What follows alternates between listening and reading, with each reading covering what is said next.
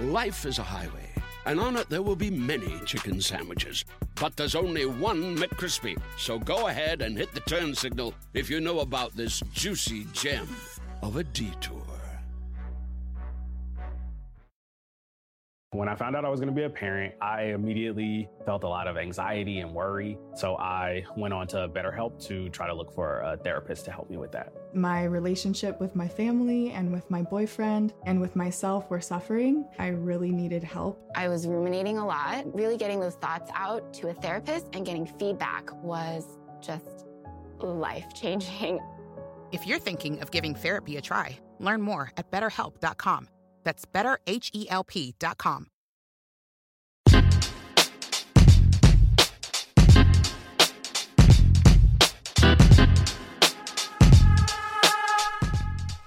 Hello. Hi. I'm Eric. I'm Brittany. And we are For Color Nerds. Yes. Welcome back. Welcome back. This is the first episode that we're recording since we've gone bi-weekly. Yeah. It's been a while. I'm not gonna lie, it's been pretty damn amazing. Yeah, I'm not gonna lie. Having a bit of free time. I'm so well rested. Yeah. Well, I'm not today, but Well, I mean, yeah. You aren't. But in general, like, I'm well rested. Like, I have adequate time to do the things that I need to do with my life. And there are other things. I'm just saying, like, within the context of this, we can now see the other things that exist outside of, work. Like, work, life, doing this. family, and doing this. It seemed like those were the only three things that were possible. That was really it. So this is nice. Before we get started, Yeah. I have to point out that we started this podcast to discuss a variety of different things and grow closer as friends. Yeah. I don't know what you're about to say. I'm sitting here looking at you like, are you nervous? You shouldn't be nervous, but... Oh, you say shouldn't be nervous? Shouldn't be nervous, Oh, no. All right, cool. That said, this podcast has actually seriously affected one of my other friendships. There's been significant fallout from the Kanye episode with John. I mean, you were privy to like a pretty bad conversation that we had. I didn't think it was that bad. Maybe because I was just a spectator on a 3-person group chat. Well, I mean, to clue in the audience, the fam, John brings up a point, or has a point of contention with my presentation of the facts. Wait. You're jumping ahead. Let's explain who John is. Well, I mean, we talked about John. My friend John is my best friend. Yeah, okay. See, thank you. I've known John. I mean, we've said this before. No, but I mean, like, not this episode. We have to catch people up. Right. John is Eric's best friend from growing up. And John lives here. Mm-hmm. And John, much to Eric's dismay, John and I have also become friends. Yeah. And have formed, like a really good, I think, foil for any of your confidence, aspirations, goals, self-love, self-esteem. So John all around is like a great person and one of my closest allies. Yeah, well, so going back to last week's episode, I stated the truth, which was that I introduced him to Kanye, and he very much disagrees with that, or can't admit it, can't accept it. So we've been struggling with that. I have faith that we'll get through it, but I think it'll be okay. It's just interesting. It's almost like with this podcast, like you open a door. What do you say? When you open a door, a window close closes. A window. Wait. No. When you open a window, the door closes? I don't know. But you understand what I meant. Bad. But yeah. Well, anyway, so there's that. Are you guys gonna have a brawl? A brawl? No. Oh. I don't fight. Who gives a shit then? What's the point? But it's been like we've been friends for like what? John and I've been friends for like almost 16 years, if not more. That's over half your life. Yeah. So like, we scrap it now. Wow. Over Kanye. Damn it, Kanye. Look what you do. I know. To my life. He's so divisive. Do you know what I'm saying? Yeah. Well, anyway.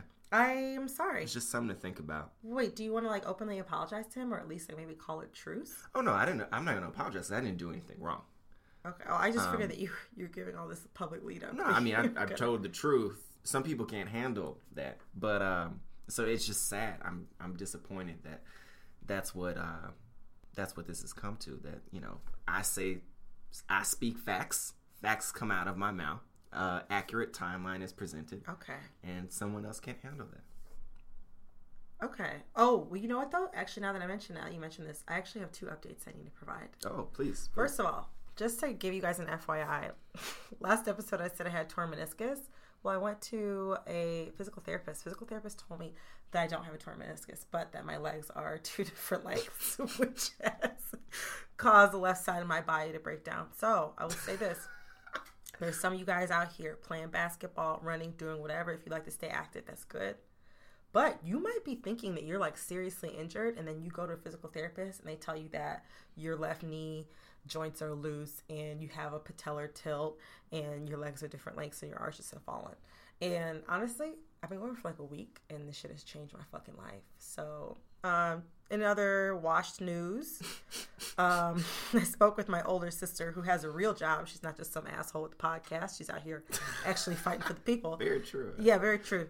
She corrected me. She listened to the Empire episode. She told me that I need to let everyone know that she actually does not watch Blue Bloods anymore. And she stopped watching Blue Bloods ever since Mike Brown. She said she couldn't do it anymore. That's deep. Right. That's why she was like, you need to let people. And I was like, all right. She's my older sister. So just like, she's one of the real people. I'm not going to say her full government name or what her job is. Yeah. But it's a hell of a lot more important than what the fuck I do here. Yeah. Shouts out. She's holding it down. So she just, she told me she wanted me to let y'all know what the deal was. And, so just clear her name. I mean, her not watching is one of the few positive things that have come from this whole national situation we have going here. Is that, maybe some people are falling back on some of the police, the cop shows. So, anyway. Today we're talking. That's funny. It's just a funny way to say that. Anyway, so today, what am I doing with my life? It's tough. Just to let you guys know, Eric's getting ready for his wedding. This coming week. I guess it's next weekend. Yeah, it's less than a week now. When this comes out, the next day I'll be getting hitched. Yeah, it's so crazy. I'm really excited, and I'm taking a vacation day, so I'm like extra excited. So Eric is. He's keeping it together right now. I'm on the struggle train. He's on the, and it is moving fast. It's moving fast, but it's good though because we got a good episode for you guys today. So today we're going to talk about privilege, which is everyone's favorite / least favorite / absolutely most hated word. I think of words. I think that privilege is the problematic fave of the English language. Yeah, and we're going to talk about it today specifically as it pertains to how it is taught and engaged by young people, specifically teenagers, everyone's favorite age group.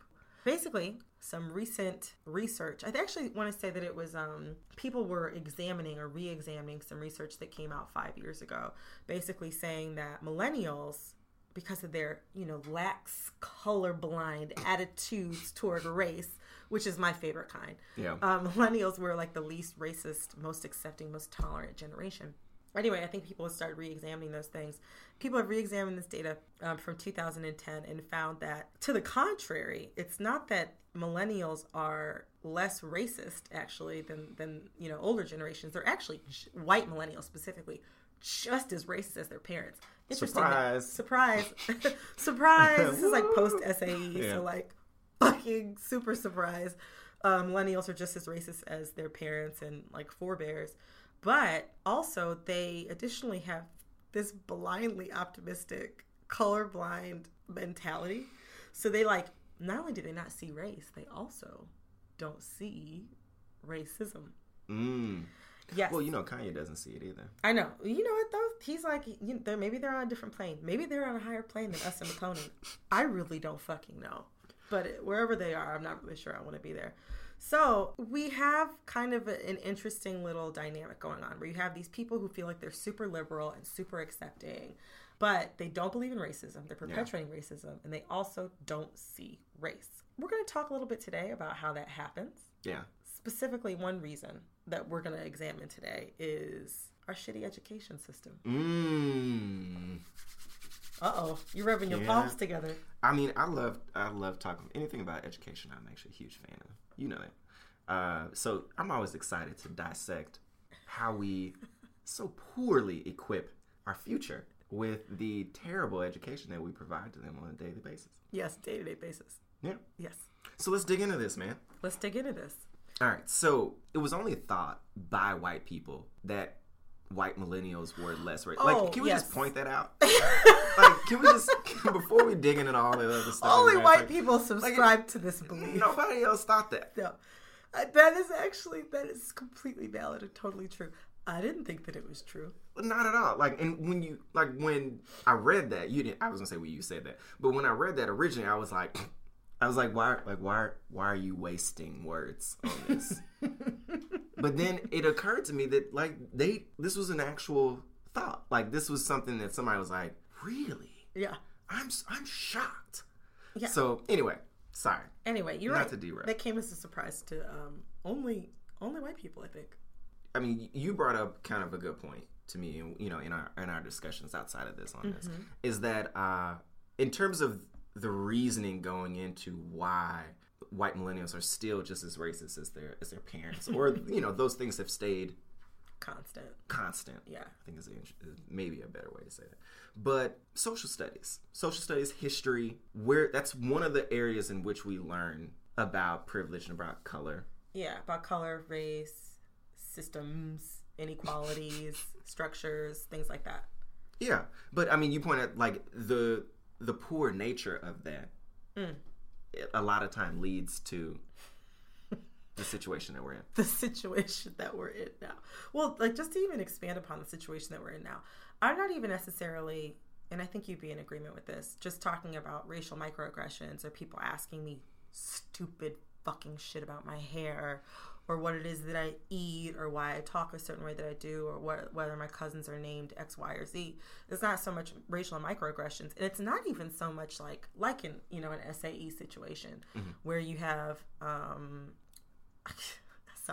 bunch of, drunk white frat guys, chanting about hanging niggers from trees on a school bus.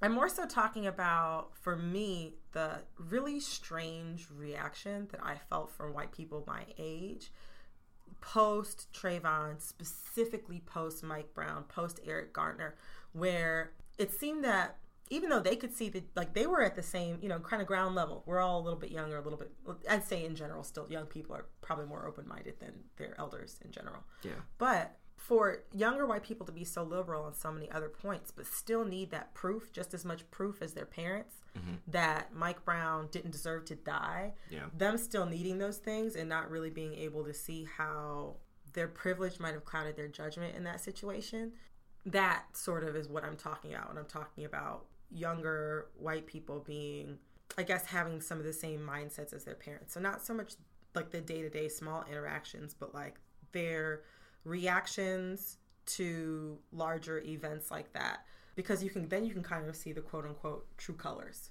I would rather someone have the right instincts and see what's actually happening in like I said, Eric Garner or Mike Brown situation, than have them understand exactly what it is that I put in my hair, because that says more to me about like your understanding of things happening around you as a human being.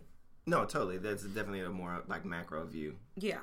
Of kind of what goes into those dynamics. Yeah. So basically, I know that I grew up around mostly white people, and Black History Month, as you know, just passed. Sadly. Again, shout out to all my real Africans out there.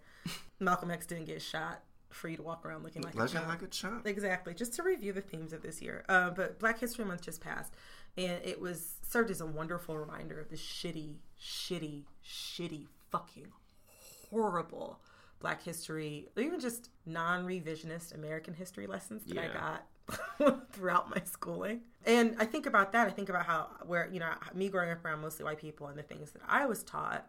And, I can only imagine, I was still, quote unquote, in a like liberal northern community. So I can only imagine what it's like in a state like Arizona or like a Texas. Well, or Oklahoma, where they're banning AP history.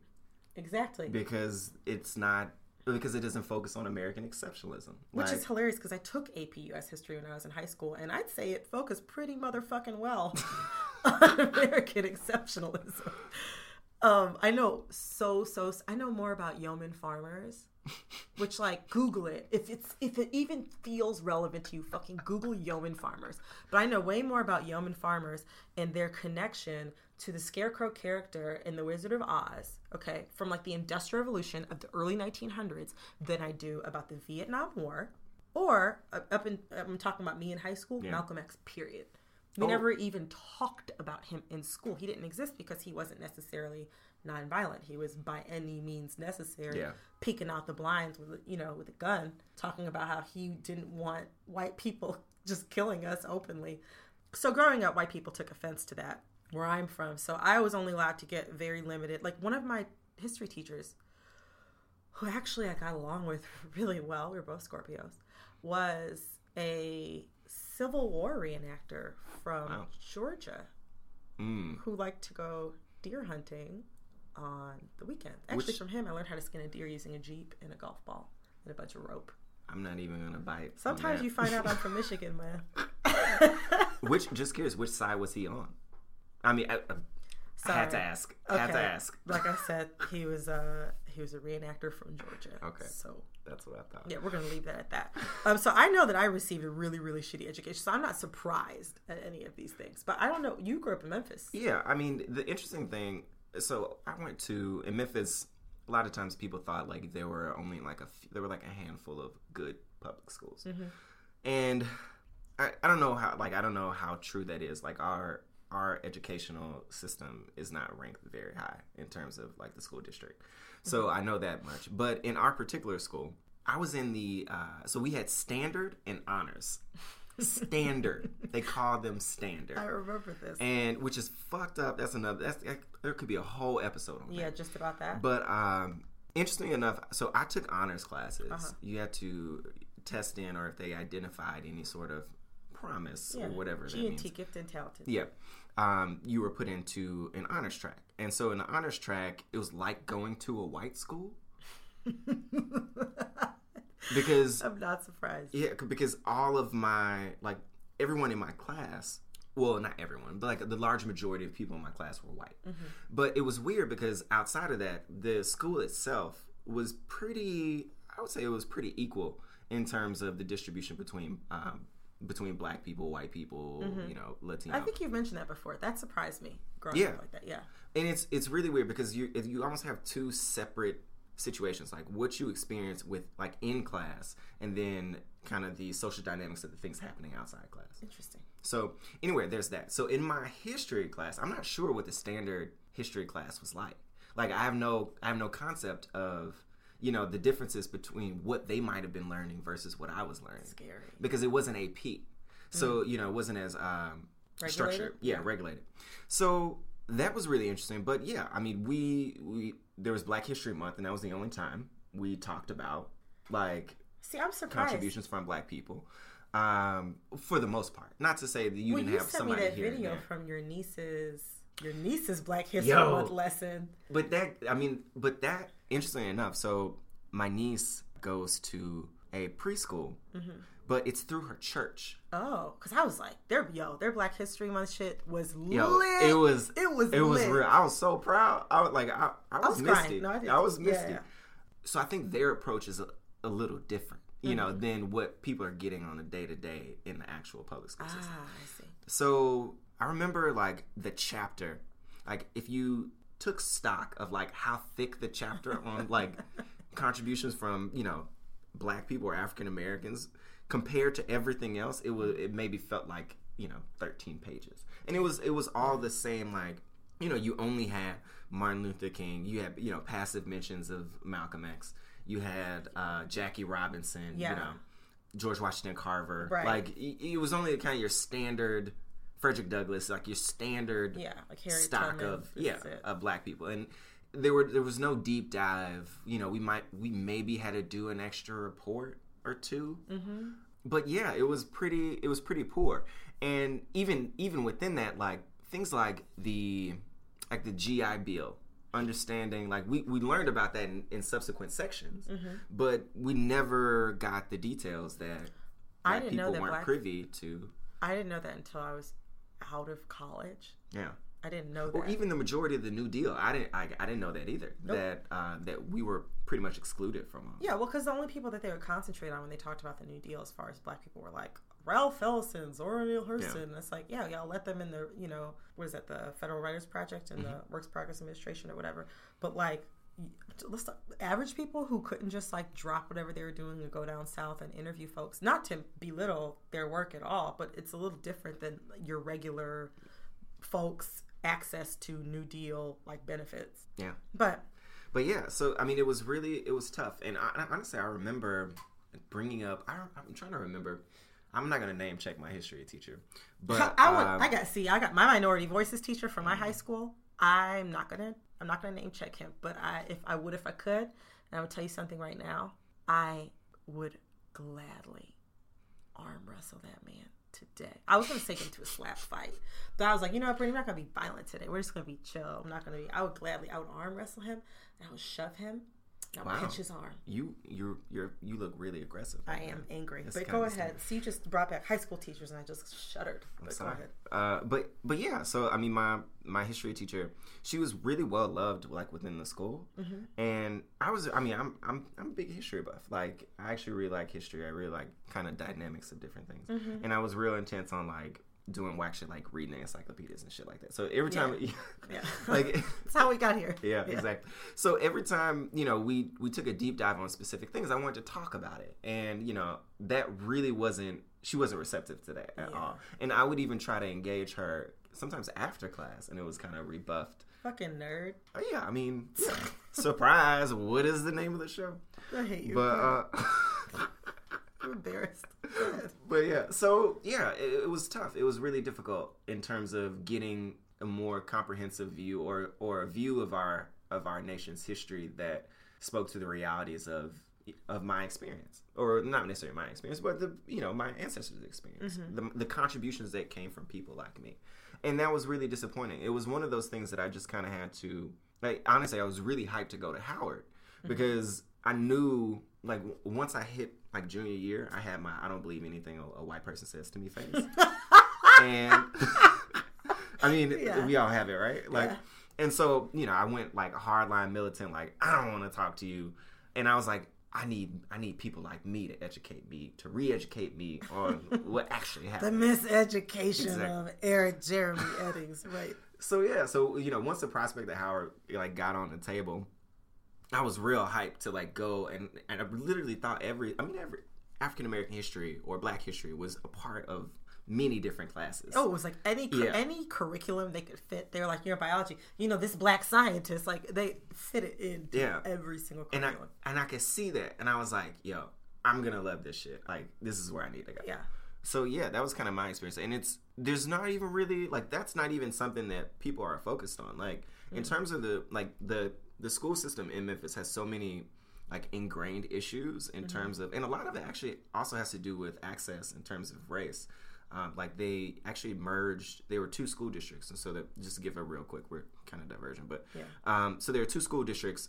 There's a county school district and there's a city school district. And they recently merged, and the thinking behind that was because the county school district, which is like overwhelmingly white and affluent, got a disproportionate amount of resources, and the schools, surprise, were performing a lot better. And so the city petitioned to annex and merge the two, so we could get some Black folks in there. And surprise, surprise, the county very much rebelled against that. They did not want that to happen. I like that you used the term rebelled. Brings me back to another time in history. But yeah, Memphis has so many issues in terms of their school system that, rethinking the approach to history in the classroom is like far down on the list. It's like last on the list. Yeah. See, me growing up, now things have changed, especially like post-recession in the Detroit area, things have changed. But when I was growing up, and still, like, I'm from Oakland County, and like, by and large, as far as counties go and as far as general areas, like, of course there are poorer parts of the county, but by and large, people live high off the hog there. And especially like in the fucking Clinton 90s, like in the early like 2000s, when it just seemed like everybody, like all teenagers had inappropriately like just ridiculously expensive clothes and shit like that. You know what I mean? Folks was winning for like a good maybe 5 or 6 year period. Yeah, right. So like I think back to some of the things that I was allowed to have, like some of the things I felt like it was appropriate to wear as a teenager, and I'm just like, did I think my father was like Pablo Escobar? Like, what the fuck I worked at Panera Bread. Like, what was I doing? But yeah, no, people had, like, there was definitely enough money in the school district to be able to put together some decent, like, history or diversity education. They struggled with it, because the other thing is that, I think I've mentioned this in a previous episode, is that people thought that the area that I grew up in was diverse, which is chilling to me and terrifying on so many different levels. I think to them, because they felt like there were different types of white people. Surprise. Yeah. So they were just like, yeah, like, you know, an area like Farmington Hills is so diverse. I just want to bring my children up here. And I'm just like, I'm sitting here going through like the blackest change of life, like every single year of my life from like 2.5 up through 17. But there was a lot of like cultural festivals, or like things where like you'd be expected to, like, you know, represent, or you know, like I think I remember doing a Kwanzaa presentation in school. That's good. No, I mean, but like my mom like had to do it. Do you know what I mean? Like I would have to do it. Like it wasn't like, and like my mom busted her ass the entire time that I was growing up, making sure that they had diversity and inclusion initiatives at my schools and things like that. My mom was always kicking people's asses about shit like that. If I had a teacher that talked to me the wrong way, I remember one particular time when I was in the 8th grade, I came home in tears because I had a teacher that decided to lead a discussion about affirmative action. And I'm not going to name my sister's name, but she was really involved in that at the time. So I was like at home, I was well educated on what the deal with that was, right? But I just remember this one girl. Oh, Lord have mercy! If I could see her today, I'd probably slap her the fuck in the face. A lot of violence today. If you grew up like that around these people, you'd be feeling the same way. So this one girl in 8th grade, she brought this conversation where she's like, she said, my sister's best friend is Puerto Rican, because she was obviously white. She's like, my sister's best friend is Puerto Rican, and you know, my sister's always wanted to go to Dartmouth, and she didn't get in, and her friend got in. And her friend got in because she's not white. Oh, man. Right. And so that was basically like me being in a room full of 27 other white kids. Okay, maybe they were like 3 Asian kids, like 27 other white kids and a couple of Asian kids who I think felt caught in the crossfire. Yeah. And like my teacher, who's this white guy, having the worst conversation of all time. And it was like it wasn't the first time that it wasn't like nobody called me a nigger or anything like that. And it wasn't the first time that I had like a really horrible racial interaction at school, but it was the first time that it happened like class-wide, where I was the only black kid there, and it was the first time that a teacher kind of facilitated it. And I remember going home that day and crying, and I told my mother, because I've always been extra, that I felt like I was being swallowed up by a Confederate flag. So that's how I feel every day. Right. So when I was 13, I come home. Your 13-year-old comes home, tells you this as a parent, especially if you're my mama. Then it's like my mom was like, "It's fucking on." She stayed on people's asses the entire time that I was in school. But they had enough money to kind of make shit different. It wasn't a priority because it didn't feel safe to white people.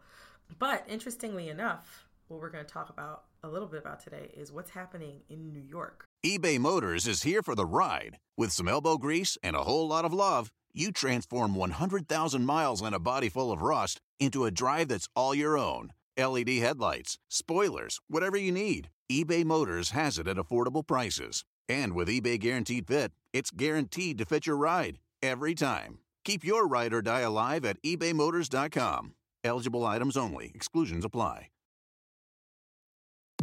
Hey, this is Jeff Lewis from Radio Andy, live and uncensored. Catch me talking with my friends about my latest obsessions, relationship issues, and bodily ailments. With that kind of drama that seems to follow me, you never know what's going to happen. You can listen to Jeff Lewis live at home or anywhere you are. Download the SiriusXM app for over 425 channels of ad-free music, sports, entertainment, and more. Subscribe now and get 3 months free. Offer details apply. This is a big year. The Ohio Lottery's golden anniversary. 50 years of excitement, of growing jackpots and crossed fingers. 50 years of funding for schools, of changed lives and brightened days. 50 years of fun, and that is worth celebrating. So watch for can't-miss promotions, huge events, and new games that will make the Ohio Lottery's 50th year its biggest one yet. Learn more at funturns50.com. Not everything in life is flexible, but at Capella University, your education can be. With our game-changing FlexPath learning format, you're empowered to fit education into your life without putting other priorities on hold. FlexPath lets you set your own deadlines and adjust them when needed. You can take courses at your own speed and move on to the next one when you're ready. Imagine how a flexible education can make a difference in your life at capella.edu. So, New York, as you know, as I think everybody knows, we have an interesting public school system here. Yeah. So a lot of people, almost regardless of, like, I guess, economic situation, are trying to, or a lot of people tend to go to private or magnet high schools. So we've talked about our experiences with just really poor social studies and history education. They're taking a really intense approach at some of New York's like fanciest private schools that was profiled recently in the New York Times by this woman named Kyle Spencer. What I read freaked me out. Some parts were cool, but a lot of what I read just freaked me out. Eric, do you want to share some of your thoughts? Well, I tried to read this article like 6 times. And 6 times I was like, fuck this, man. Like, it was interesting. Like, I appreciated what they were trying to do. What were they trying to do? Give us some more. In terms of, so the article itself kind of detailed how these schools, like you mentioned, their approach to diversity and inclusion.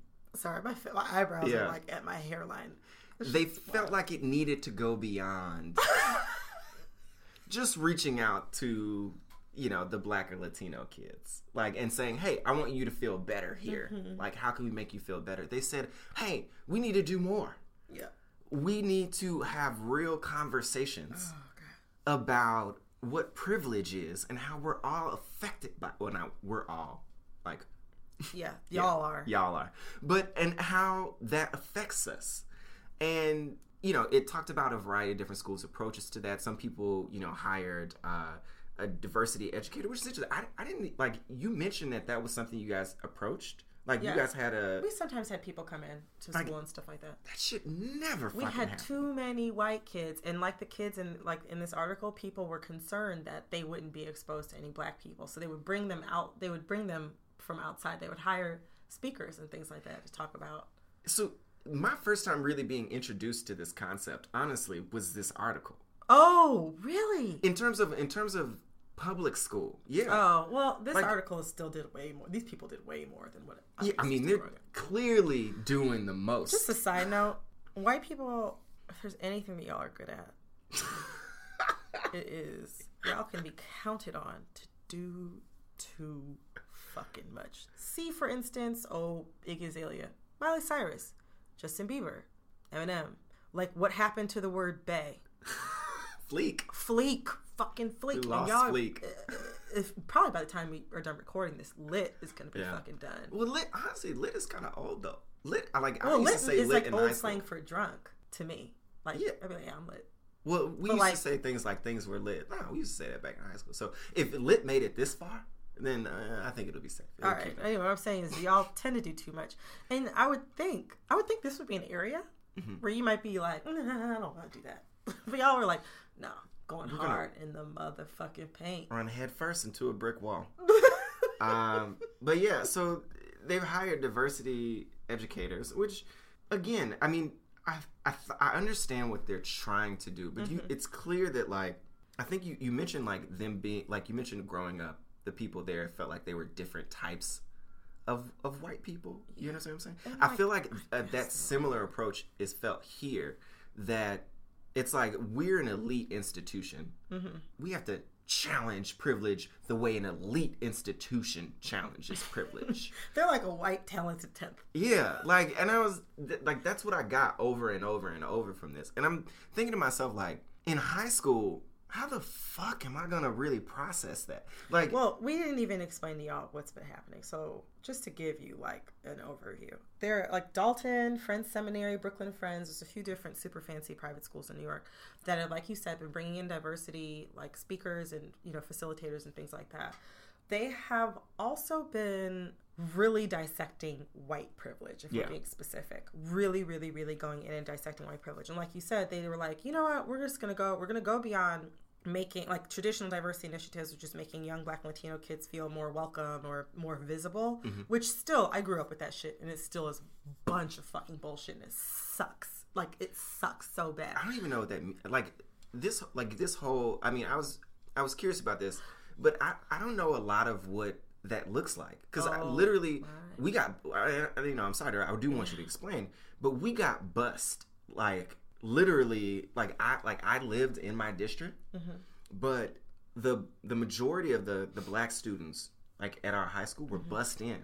And that was like, they were like, diversity is here. It's done. We're good. You got, half and half. Let's move on to something else. So like when they say like make Black students feel more like included, I'm curious as to what that translates to on this level. It sounds to me like there were enough Black students that they felt like they didn't need to do that. It was really lonely growing up and really isolating and really creepy and so weird growing up around very few people that looked like me and being taught by, I think I had an assistant principal when I was in high school who was Black. I had one teacher for one semester that was Black, and then there was a Black first grade teacher in my elementary school that wasn't my teacher, and those are the only Black administrators that I had seen. So I only had one of them as a teacher the entire time I was growing up, and there were very few, and like I was in like honors and AP classes, so like they weren't gonna let any Black kids into that shit. And if they let them in, you act up for 2 seconds, they'll take you right the fuck out. So my minority voices teacher was this young white guy. He's from Grosse Pointe, and he was like super fucking, like, the best way I can describe it is he's classic Vice magazine. So I was being taught about like Black literature and shit by a white, like, original fucking hipster. Like, teachers obviously took school photos, you know what I mean, when you're in high school. This guy's yearbook photo one year was a picture of him with a North Face with a fur hood up, pretending to be fake thuggish. And he had this shit blown up huge printout and put on his wall, okay? Right. And this was the motherfucker that was teaching me, like, he taught me Richard Wright's Black Boy, okay? Right. Yeah. So, damn. One day we're in class and he starts like asking questions or whatever. He asked me specifically, like, tried to come at my throat as to why I wasn't providing answers to this shit. And I was a little bitch when I was 17. And I don't give a fuck because, like, it kept me, it was something that I had to do. And I just looked at him and I was like, I am a 17-year-old Black girl in 2005. What do you think I know about being a little Black boy in the early 1900s? This motherfucker was so terrified. Like, I regularly was going in on people like this at school. Regularly going in on administrators and shit like that. Which, like, explains a lot of my current personality. But so it was like classes? Yeah, there were classes. Oh, no, wait, I forgot. There was one Black woman teacher. My younger sister had her. I didn't have her. There was one Black woman teacher, and she taught the other section of minority voices. She was cool. But yeah, so they would have classes like that, but they were taught by white people that didn't know anything. They would like bring in speakers, but the speakers would come in for like 2 seconds. You would have like a diversity day, and like my mom would make sweet potato pie, and then I give slices of it away to kids. And like we wouldn't talk about slavery. We talk about like Martin Luther King for like 1 week every year, like till forever. So yeah, because there were so few people, they tried to do this fake bullshit where they would bring people in.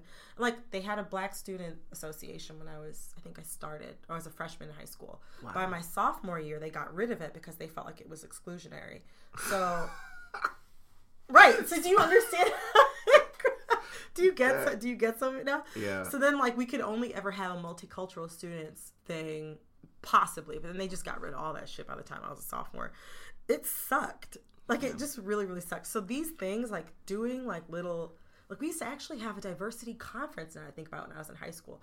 They would pick people who were, like, quote unquote, like, seem like they could handle discussions. So, like, white kids who weren't going to freak out. Yeah, white kids who weren't going to freak out. Kids who were, like, LGBT or just, like, seemed like they were moving in that direction. And then, like, pretty much any black child that was in school, period. And a lot of people who were in student government. So, like, even if you didn't have good grades or anything like that, they snatch you out of school, you go to diversity conference. It was the best because all day long, you had a space where you could just be like, I don't even really know what I would say, but you just kind of, like, complain at people about how much you didn't like it and how racist people were. And then that was, like, it. So, like, sometimes, yeah, they would have, like, speakers and stuff like that come to do that. But again, they're only, like, pretty much only talking to, like, a few mature white kids and then, like, anybody else who's some type of minority. So, like, this whole, like, bringing in a professional to, like, throw wild ideas at you when you're a teenager thing, I'm kind of familiar with it. But these kids, like, we never talked about white privilege. We didn't have anybody talking to us about identity cards and, like, who, like, you know, getting kids to figure out. Darnell Moore is one of the people who was mentioned in the article, getting kids to figure out that, like, the most powerful thing that you can be in society is a straight white man, and like the least powerful position in society is a single black mother. Like, we didn't do exercises like that when I was in high school. I mean, yeah, of course we totally didn't do that.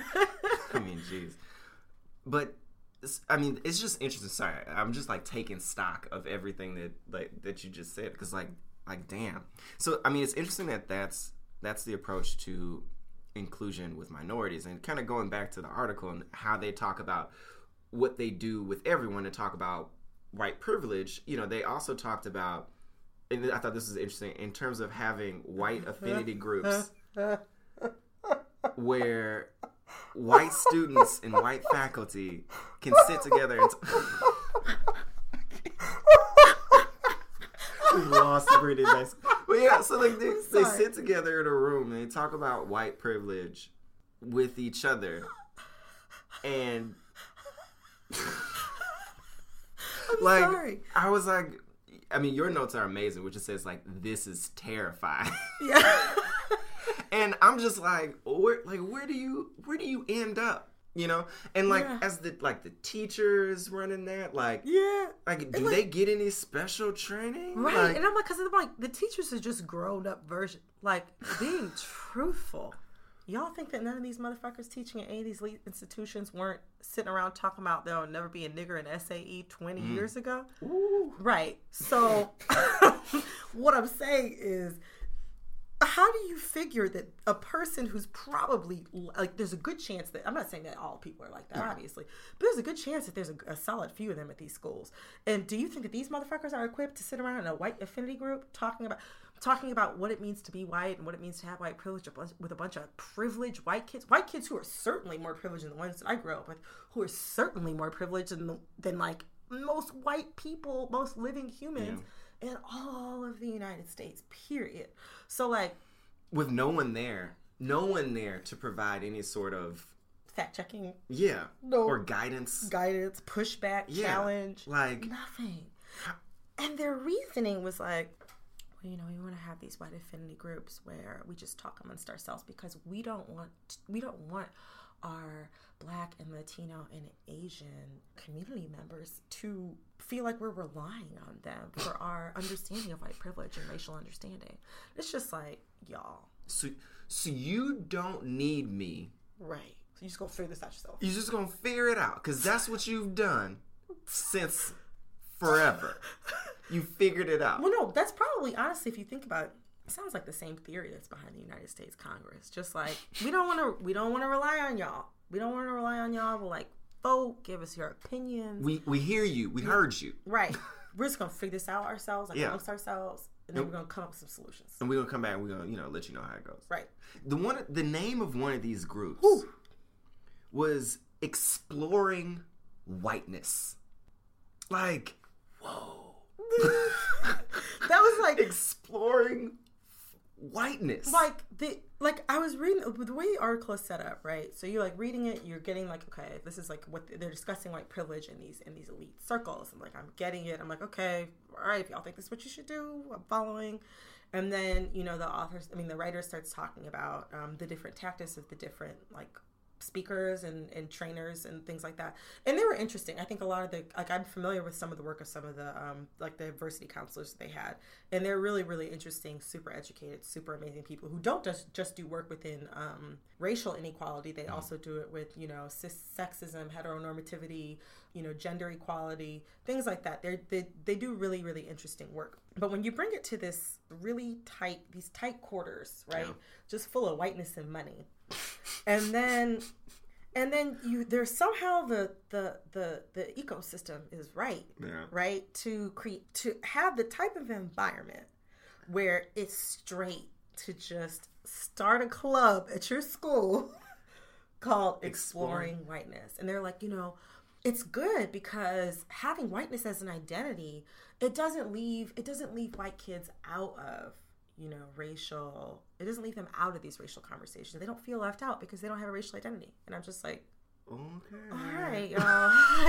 Okay. Cool. So like, I was reading it and then I saw the white affinity groups and I was like, like, this already wasn't going great and this is taking a serious nosedive. Yeah.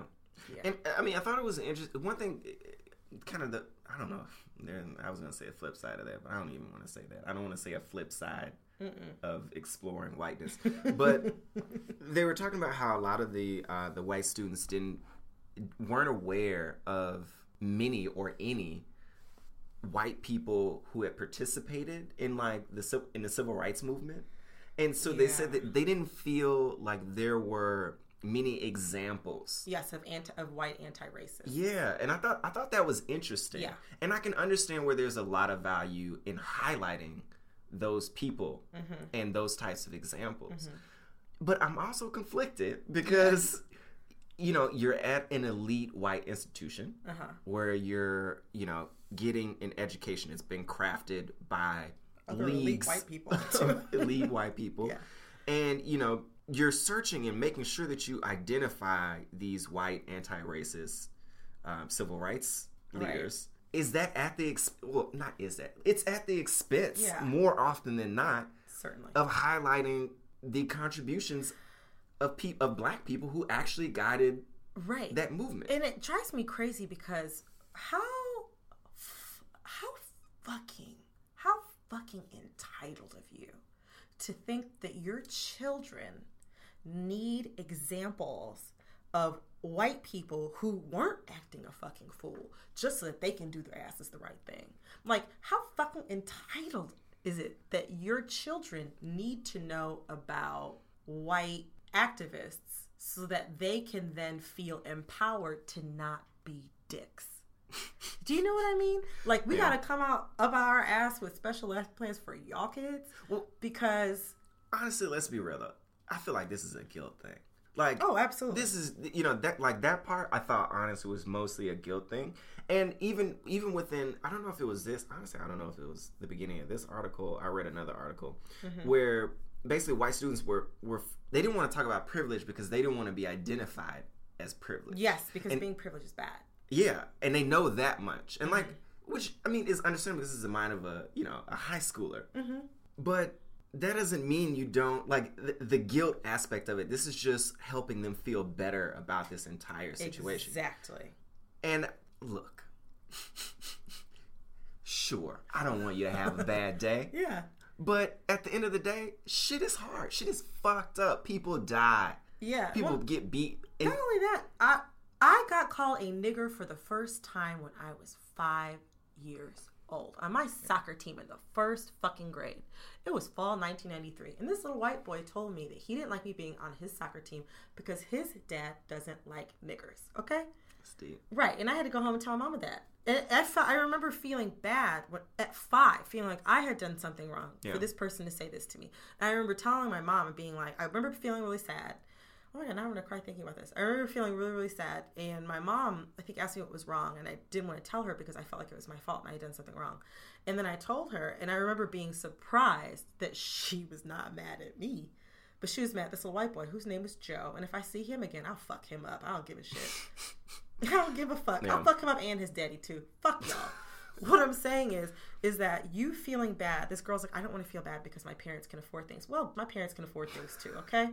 And I still got called a nigger when I was 5 years old. I'm still mad about it now at 27 because somebody else still call my black ass a nigger probably this week. Yeah. If they don't shoot me dead. What I'm saying is this. That's what I had to deal with when I was 12 years younger than this little 17-year-old white girl, okay? Yeah. And not to come for you, because I don't like to come for minors like this, but it's a lot of people walking around like you who are fucking adults. Yeah. So what I'm saying, ostensibly, young lady, and other people who are kind of in your boat, maybe you're not responsible for the way that you think. Like you said, you're a teenager. That's normal. But to some of y'all who 27 years old and looking at me like I'm fucking crazy, like because you feel bad about God the fuck knows what, I have literally been called some type of slur probably every single year of my life since 1993. That is 22 years. You feeling bad because you're white and your parents can afford shit does not mean a goddamn motherfucking thing to me. I actually would really like. I'm trying to think. Interesting enough, you mentioned getting called a slur, like every year. I would definitely say that's probably. I got called boy yesterday. Excuse me? Yeah, yesterday. Excuse me? Yeah, straight up in the liquor store. What? Yeah, I mean, which is why I'm struggling today. Now that y'all know, but yeah, we're like, we go into the liquor store. Hey, boys, old white man, just sitting at the table. We like, no shade. You know, you look damn near 30. We were like, wait. Did he didn't really just do that shit. Yep. Am I losing my motherfucker? Yep. So, obviously we sat there, we looked at the liquor, we looked at each other, we looked at the liquor, we looked at each other, and we were like, nope. Gotta go. Walked to another store. Yeah. So what I'm saying is, it's like it's tough for me to like take any of this shit seriously because until you're gonna get at that point, like until you're gonna chat, like, because if they're old enough to talk about white privilege, like I'm not saying if they're 12, 13, 8, 10, which in the article there were some schools that low. Who are trying to go that low and get kids to identify racially in their elementary school years, which I think is problematic enough as it is. Because you don't understand race when you're that young. And then what about kids who are, multiracial or, biracial or whatever? I think that's too much. And it's before you start thinking critically about identity, I think, when you're like a teenager, adolescent, coming of age. But if you're 17, you're about to go to college. So it's time to get fucking real. Okay? Yeah. People are going to start giving you drugs if they aren't already. So what I'm saying is, let's be honest, they right. So what I'm saying, right. So what I'm saying is, it's like you're old enough to be doing drugs. You're old enough to be talking about race in a real motherfucking way. So these white affinity groups are not going to allow for that type of challenge. Yeah. They're not going to allow for someone to be like, hey, on some I hate to say it, on some like fucking Beyond Scared Straight. Like, that's what I'm talking about. Like, unless somebody was going to challenge that little girl on some Beyond Scared Straight, I kind of am like, I get what y'all are trying to do. And it's definitely on some level better than what I grew up with, which is like, what is race? We don't see race. But everyone here is very diverse because we have lots of different types of white people and your black ass. Like, definitely it's better than what I grew up with. But it's still, it provides a very little space for challenge and a very narrow idea of what an acceptable way to engage white privilege. Oh God, like I hate this word so much, but it provides a very narrow framework to be able to explore privilege and race and class and systemic inequality. And there's actually a really good rebuttal. Before you get to that, what? I didn't hear any of the last 30 seconds of what you said because I'm still fucking dying over the mental picture of a diversity Beyond Scared Straight. That would be fucking amazing. Like, I would watch that.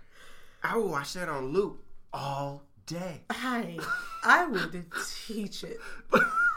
I used to coach high school sports, okay? And I used to coach a team of, it was like mixed racially. Yeah. And every once in a while, man, I wouldn't get the kids so much that like their parents would have to call me because I'm not, last thing I would do is have their parents call and be like, what did you tell my kids today?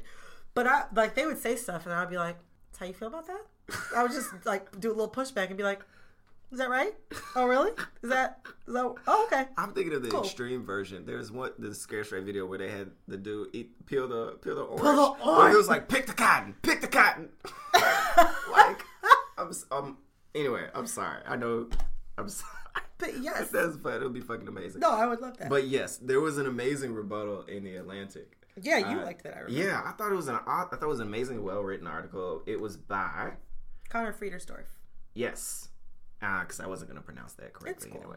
But it talks kind of about the title is The Limits of Talking About Privilege to Teenagers, which when I read the first paragraph, I was like, oh, yeah, so this is basically what I've been thinking the whole time. This is why I couldn't get through this article, because it was the premise, a lot of the premises that it takes as kind of like fact and like the assumptions that it makes is like, we have to be doing this. Yeah. It kind of justifies that to a lot. The Times article justifies the existence of these programs by the way it's written.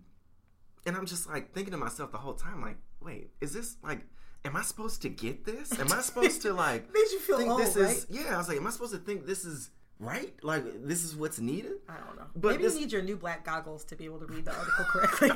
Like you get them in the mail, like when you get like a little secret code with your membership card. Yeah, exactly. Yeah. But yeah, so like when reading like the first paragraph, it's like, okay, I'm not the only one. And this is typically how being black feels like on a daily basis. You're like, am I fucking crazy? Yeah, so shit happens. You just look around like wait, no, not. Right. But then I read this article and I was like, okay, cool. Somebody else gets it. we're back on track here. But in this article, they basically, or he basically talks about how this whole shit is a problem or problematic. You know, their approach and kind of the like I said, the premises that they take to justify the need for these things is riddled with issues. Yes, and to say the least. To sum it up, like, I mean, we're going to get into details, but like the thing that I got quickly and that I was thinking is that experience, and exposure, is truly the only thing that's going to provide the amount of context and empathy for these white students to really understand the degree to which privilege affects people. Yes, not a white not exploring whiteness. Not exploring whiteness. Oh my God. Actually, the episode title, I'm just letting y'all know. Right? Episode title is Exploring Whiteness. Killed it. Yes.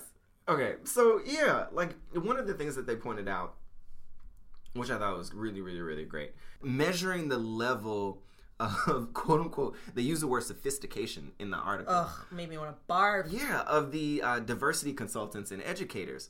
And, you know, he rightly pointed out, he was like, you know what? I'm sure he has an exquisitely sophisticated understanding of how race works in America. But that's completely different for teenagers. Yeah. And I thought, like, honestly, it reminded me a lot of Blackish. And, you know, the episode, there was the Black History episode, and there was another episode where basically they point out that, like, Junior is very cognizant of racism, but it affects him in such a different way that he can't connect and express it in the same way as that Andre does, as you know, Andre Sr. does. And that's definitely, like, I think what they're touching on here, and this is a reality. You know, like, kids today are, like, they interact in different ways than we do. They have different external factors kind of affecting them and pressing down on them. Yeah. So they're, like, the way that they relate to these things, the way they even make these connections are completely different. So when you put someone in there who's been trained on it, and if they haven't been trained, well, I don't even know where you go to get trained on it as kids discuss it now today. Yeah. You know, they're using a set of, like, tools that are likely already extremely antiquated. Right. And when you're dealing with teenagers, like, everything is already extremely antiquated. If it's a couple years old, it's already extremely antiquated to them.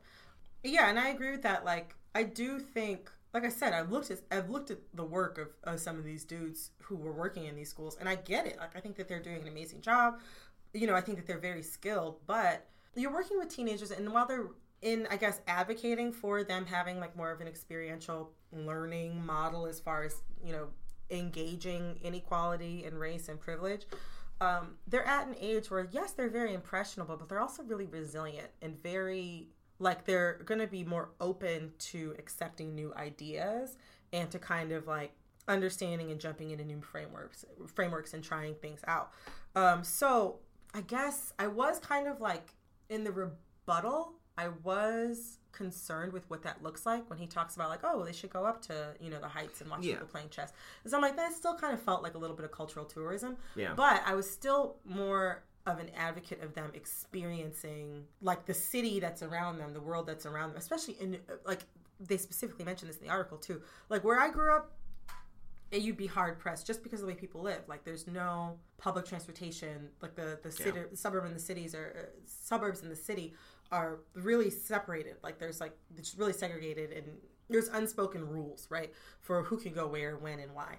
But in a place like New York, it's so much more fluid, even just because of the way that the boroughs are set up, just because of geography and just because of public transportation. You're going to mix with a lot more people who aren't necessarily like you on any given day than so many more young people in the rest of the country. So it's very interesting to me that these kids who are in New York, who already just by virtue of living here have access to so much cultural education in all senses, it's interesting and very telling and unsurprising that they would resort to relying on a day of, not remembrance, not consciousness, day of concern. Yeah. That Friends Seminary would rely on having a day of concern. And I'm sure they have more days. But concern. Like, oh, we're concerned. I don't have the luxury of feeling concerned about my fucking blackness. You know what I mean? I never have. Never have. Yeah. Well, 1992 I did. 1993 is when shit changed. But I never had the luxury of being merely concerned. This is something that I live with. And I think that when you make it seem like it's something that racial understanding is even a funny phrase. I'm sure that there's a better word for it. I don't have it. But when they make it seem like it's something that can just be administered in a classroom, it really belittles the experience of the other kids and devalues their identity, however they choose to express it. Yeah. But I still was relieved to read the rebuttal, like you said, because I was sitting there looking at the New York Times article like, is this what we're doing now? Is this the world I'm going to bring my children into? This is how this shit is going. I mean, I thought they had some other really good points too. Like another one of the justifications that that these schools try to use for this, they want their students to have a certain set of or a certain degree of social competency. Yes. And he rightly pointed out among whom.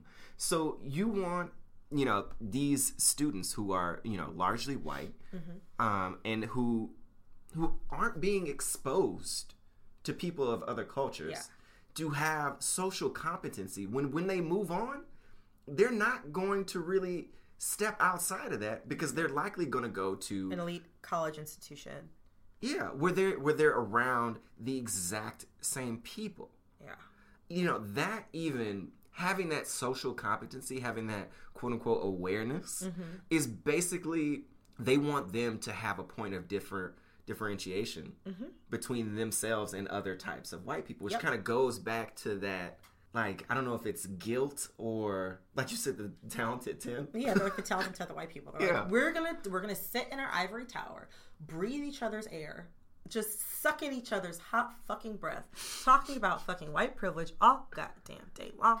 And then what we're gonna do is we're gonna release like a white paper about it, maybe put it on EBSCOhost, and let the rest, and then maybe one day some journalists will stumble upon this, write a feature for Elle or Vogue or GQ or something like that, and a yeoman farmer, regular white man in the plains, will be able to have access to some of this, this rarefied air of thoughts, that we get to have around us all of the time. Like, they're very much. I just got in the mood to use the word ensconced. Look at you. You know what I mean? But I'm not going to. I just wanted to let you know. Just wanted to throw it out. I just realized I was like, we don't have anything to say after that, so we're not going to go down that road. But it's just, sorry, you can't see my face, but I'm sitting here just like, the nerve of y'all to come up with an entire curriculum that not only assuages, I think. Yeah, assuages your guilt, but it also like makes it so that you have another cultural chip up on regular white people. Yeah. Levels. What is wrong with you? Levels to this shit. It's levels to this shit. It's like, y'all make it seem like being fluent in different types of caviar, or knowing different places that people can summer, or having a working knowledge of Sag Harbor or Narragansett or something like that. And it's just these are examples they literally use. Right, exactly. And like, this is like, like, you know, being able to talk about, you know, a Beverly Daniel Tatum book. Shout out Beverly Daniel Tatum. Go off, girl. I fuck with you. I love you. If you haven't, if you're an adult person and you've never read Why Are All the Black Kids Sitting Together in the Cafeteria, read it, especially if you work with kids of any age, in any capacity. Read it. Beverly Daniel Tatum, also president of Spelman College, which is an HBCU, so go off, girl. But, like, they're acting like it's the same cultural capital, being able to talk in a quote-unquote sophisticated way, have this sophisticated, you know, understanding of race. Sophisticated understanding of race is still going to cause you to stick your hands right up under my fucking scalp the first time you see me. Right? Yeah. But you'll be able to or talk to me yes.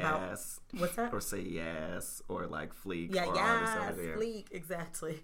But, like, you're still not going to be able to interact with me like a normal person. You'll be able to quote, you know, Patricia Hill Collins maybe after you finished undergrad, but you're not going to be able to look at me and see a human being. You're going to look at me and see somebody who is just like this mashup of assumptions that you have about who I am as a woman or who I am as a black person based upon, you know, some shit that you learned in embracing whiteness or in exploring whiteness. So, I mean, one thing I was curious about, I was curious to get your opinion on this. And so they talked, and they kind of compared what we've been talking about in terms of, you know, looking to cast yourself out or mark yourself as different. Mm-hmm. He compared it to acknowledging privilege. And he talked about, yeah. Okay, so we're on the same page. So in terms of acknowledging privilege, and, you know, he rightly talked about how it's kind of ridiculous the degree that acknowledging privilege has become. Like, when you, like, if I'm white and if I say, well, I know that I'm really privileged, and then I say some other, like, really random shit after. Oh, you mean, like, just mention, you know, Kendrick Lamar's album coming out on March 23rd? That's what white people do. They'll be like, well, you know, blah, blah, blah, because of, you know, white privilege. But I love Jay Electronica. Like, it's always some shit like that. But I have to use Shea Moisture, too, so I get it. It's like, okay, girl. But yeah, and so you pointed out, like, you know, why not do something do something that would, like, affect or start to attempt to talk about affecting, you know, inequality as opposed to just, That was the word that he used in there, solutions. I was like, oh, I didn't even know that y'all had access to that level. I thought this was just something we was working out down here. I didn't know y'all had it. You know how, like, when you play a video game, you have to get to, like, the boss level? Yeah. I'm thinking like Pokemon Red for like a Game Boy, and I'm like, how many levels Ash got to get to before he can access the solutions? What boss is that? That's the last one. Yeah, he would have caught them all. It's true. It's no country for Charmanders up there. They can't cut it. But yeah, so like, just chill with that shit. Yeah, like, chill with that shit. Like. And it's interesting. This honestly reminds me. This wasn't part of the reading, and you know this would take us in another direction. But it reminds me a lot of the. I don't know if you read the essay. I don't know what to do about good white people. No. Oh man. We'll put this in the reading notes, and I'll send you this after. Yeah. But basically, you know, it was a kind of a personal story. This guy basically talking about how it's frustrating to, you know, it's frustrating and it's kind of like tiring. Yeah. It's frustrating. It's tiring to basically stand alongside white people in a lot of the context of these conversations. Mm-hmm. You know, like if you think about like Mike Brown, you know, Tamir Rice, Eric Garner, you have a lot of, you know, white people who want to be allies and who want to participate. And a lot of it is like, yo, like I get what you're trying to do, but I just need some space. Like, cause I can't I can't do this all the time. I can't educate you on the best way to be my ally and deal with my feelings within the context of this situation. In addition to that, you know, a lot of times white people who are allies have really kind of shitty ways of expressing that from a lack of, you know, context and privilege that affects, you know, their understanding of a lot of complex systems, you know, and cultures. So I don't know, it just reminded me a lot of that, like when he kind of touched on that, and I thought it was great to hear someone white point that out. Connor Friedersdorf, in case you guys were wondering, not a black man. Yeah, but anyway, honestly it was great. It was a little long, touch long, but it was really fucking good read. Yeah, I wish honestly you had sent me this first. You know, I thought I sent them at the same time. I didn't. They came out at different points in time. Yeah. You sent me this. You sent me the Times article in GChat, and I sent them one after the other. We can go back and look at the receipts later, but I sent you one after the other. That's fine. Okay, whatever. Anyway.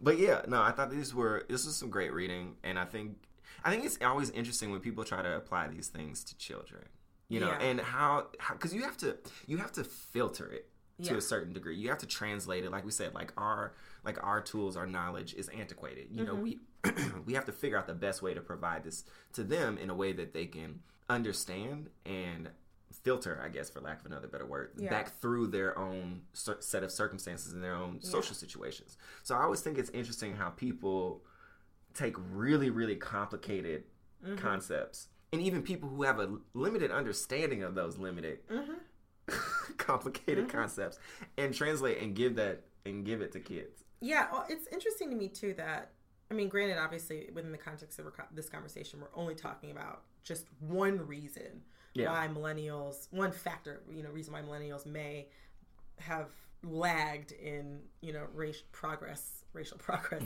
But it's sometimes I feel like going really hard in schools, especially in elite schools, is like you say, like there's guilt involved, but also like I think it makes it so that parents and adults don't ever have to engage their lack of understanding.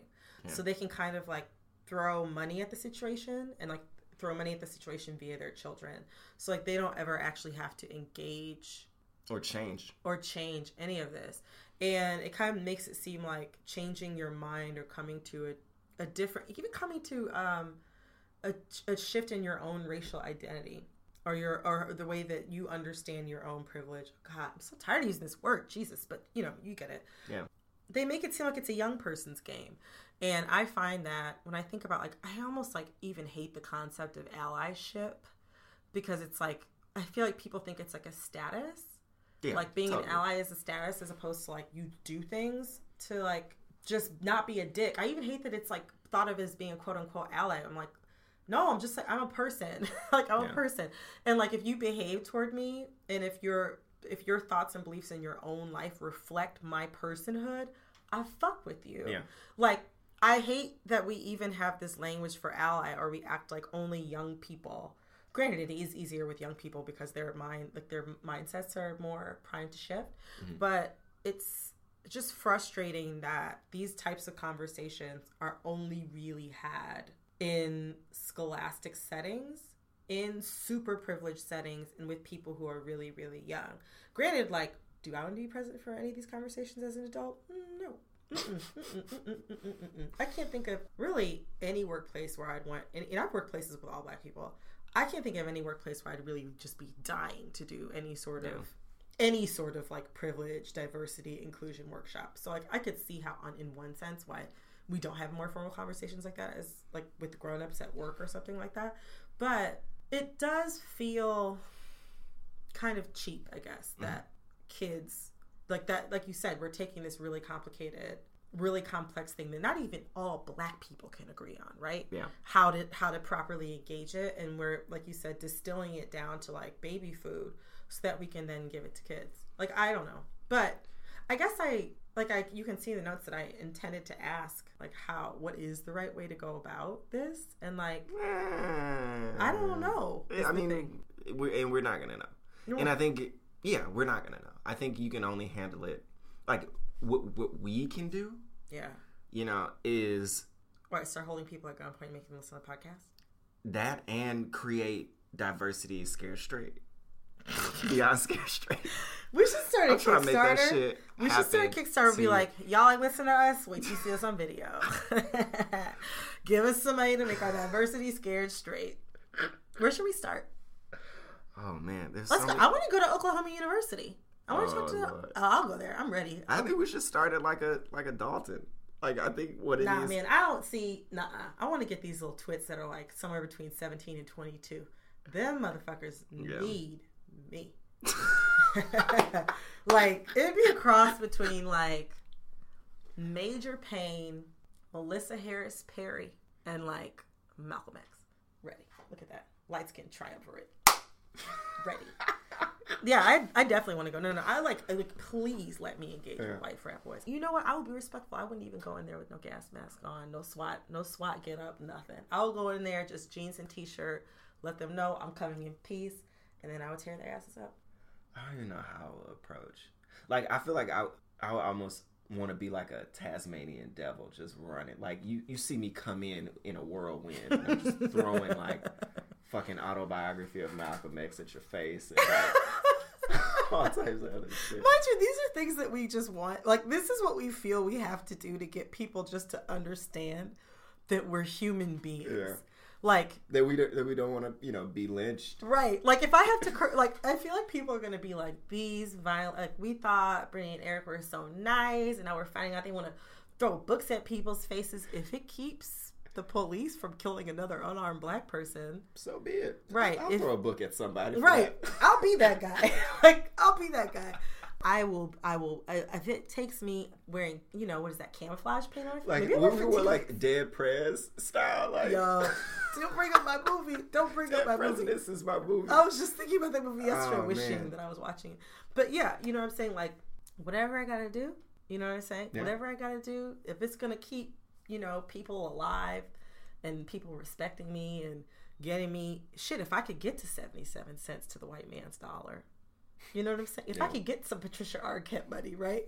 If it'll take me, like I said, getting in my fatigues, doing some push-ups, getting my tank girl on, getting, you know what I'm saying, in my set it off, get me some straight backs or whatever the fuck. If I have to go into these institutions and shake it up, you know what I'm saying, pinch some people's arms, a little shoving. I don't know, I can't really fight. So like whenever I talk about fighting somebody, it's always like that. It's nothing very deep. But if I got to do that to ensure, like, my humanity and shit, so be it. So be it. Well, anyway, thanks, guys. Thank you. I got some. It's interesting. Something you said. I don't want to extend this though, so I'm gonna let people wait. Let them wait. Oh no. Okay. No, but I got an idea for something else off of what you said. What is it? Another episode. You talked about allies, and I think there's a lot around that because I think allies are important. But I think it's interesting. You brought up a good point in terms of the language around allies. But I think ally is like a problematic but also useful word in terms of how it creates a bit of distance. What do you mean? Like if you're an ally, you're clearly pointing out that you're not necessarily a part of the situation, and I think that's helpful to not co-opt the situation. You are speaking in too many like pronouns. I don't know what you're saying. You're like not so pronouns. Like if you're an ally, if I'm saying I'm an ally and I have a bit of distance in between myself and the group that I'm an ally to, then I can't co-opt. Oh, you're saying like I'm an ally, but I'm with y'all, but I'm not going to lead. I'm not going to be. I'm not. This isn't my movement. You're saying this isn't. Oh, I get what you're saying. It creates. I see. It creates some distance. So you can't co-opt their movement. You can't just run in. And thing is, a lot of people ignore that shit though. True, but that's why I think that would be an interesting thing to explore. We'll see. All right, we'll see about that. But thank you for joining us again. If you want to listen to the show, which you already are doing, so I guess you already know how to find us. Yes. You can go to our website, forcolorednerds.com. You can also find us on iTunes, SoundCloud, Stitcher.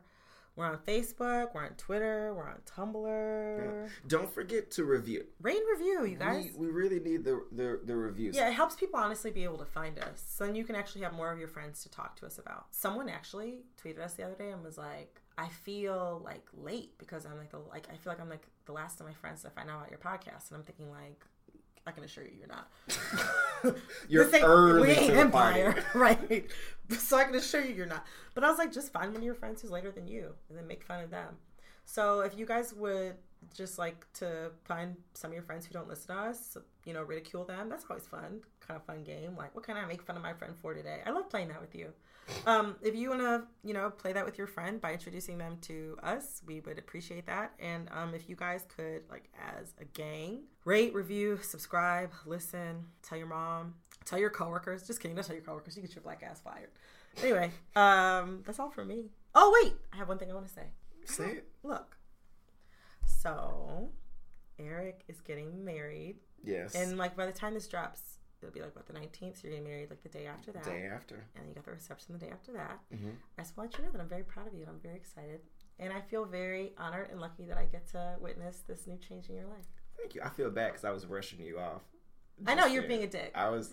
That's. You guys can't see this, but I was like, yo, Brittany, we got to wrap it up. This is a long episode. And now I feel bad because I really appreciate that, man. I just wanted to be on record so that the next time that you piss me off and I curse you out, you go back and you could be like, oh, you know what? Brittany did say something nice this year. I'm sure I'll consider that for all of like 10 That'll probably seconds. be in like 2 days. So. All right, well, that's it. All right, thanks, guys. Bye. Thank you.